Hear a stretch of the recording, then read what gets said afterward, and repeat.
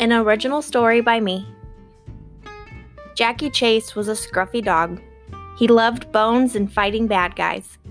One day, Jacky Chase was walking by his favorite dog park, and he saw a naughty squirrel pestering his friend Eddy. The squirrel was yelling at Eddy from top of the fence. Eddy was a small dog, and he couldn't bark very loud, so none of the squirrels at the park were afraid of him.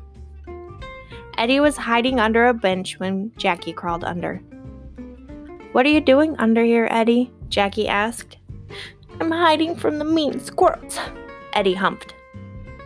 "They keep calling me Eddy the field mouse because I'm so small." "Well, what's wrong with being small?" Jacky asked.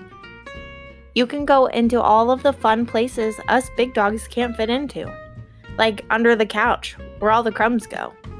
And you can lay on people's laps without squishing anyone." Eddy thought for a little while. "Yeah, I guess it is good to be small. I pretty much do whatever I want. But, just one day, I wish I could stand up tall and scare those pesky squirrels off for once."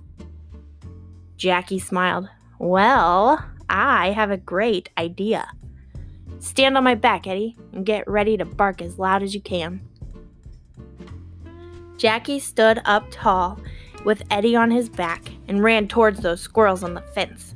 "Bark, Eddy! Bark as loud as you can!" Jacky yelled.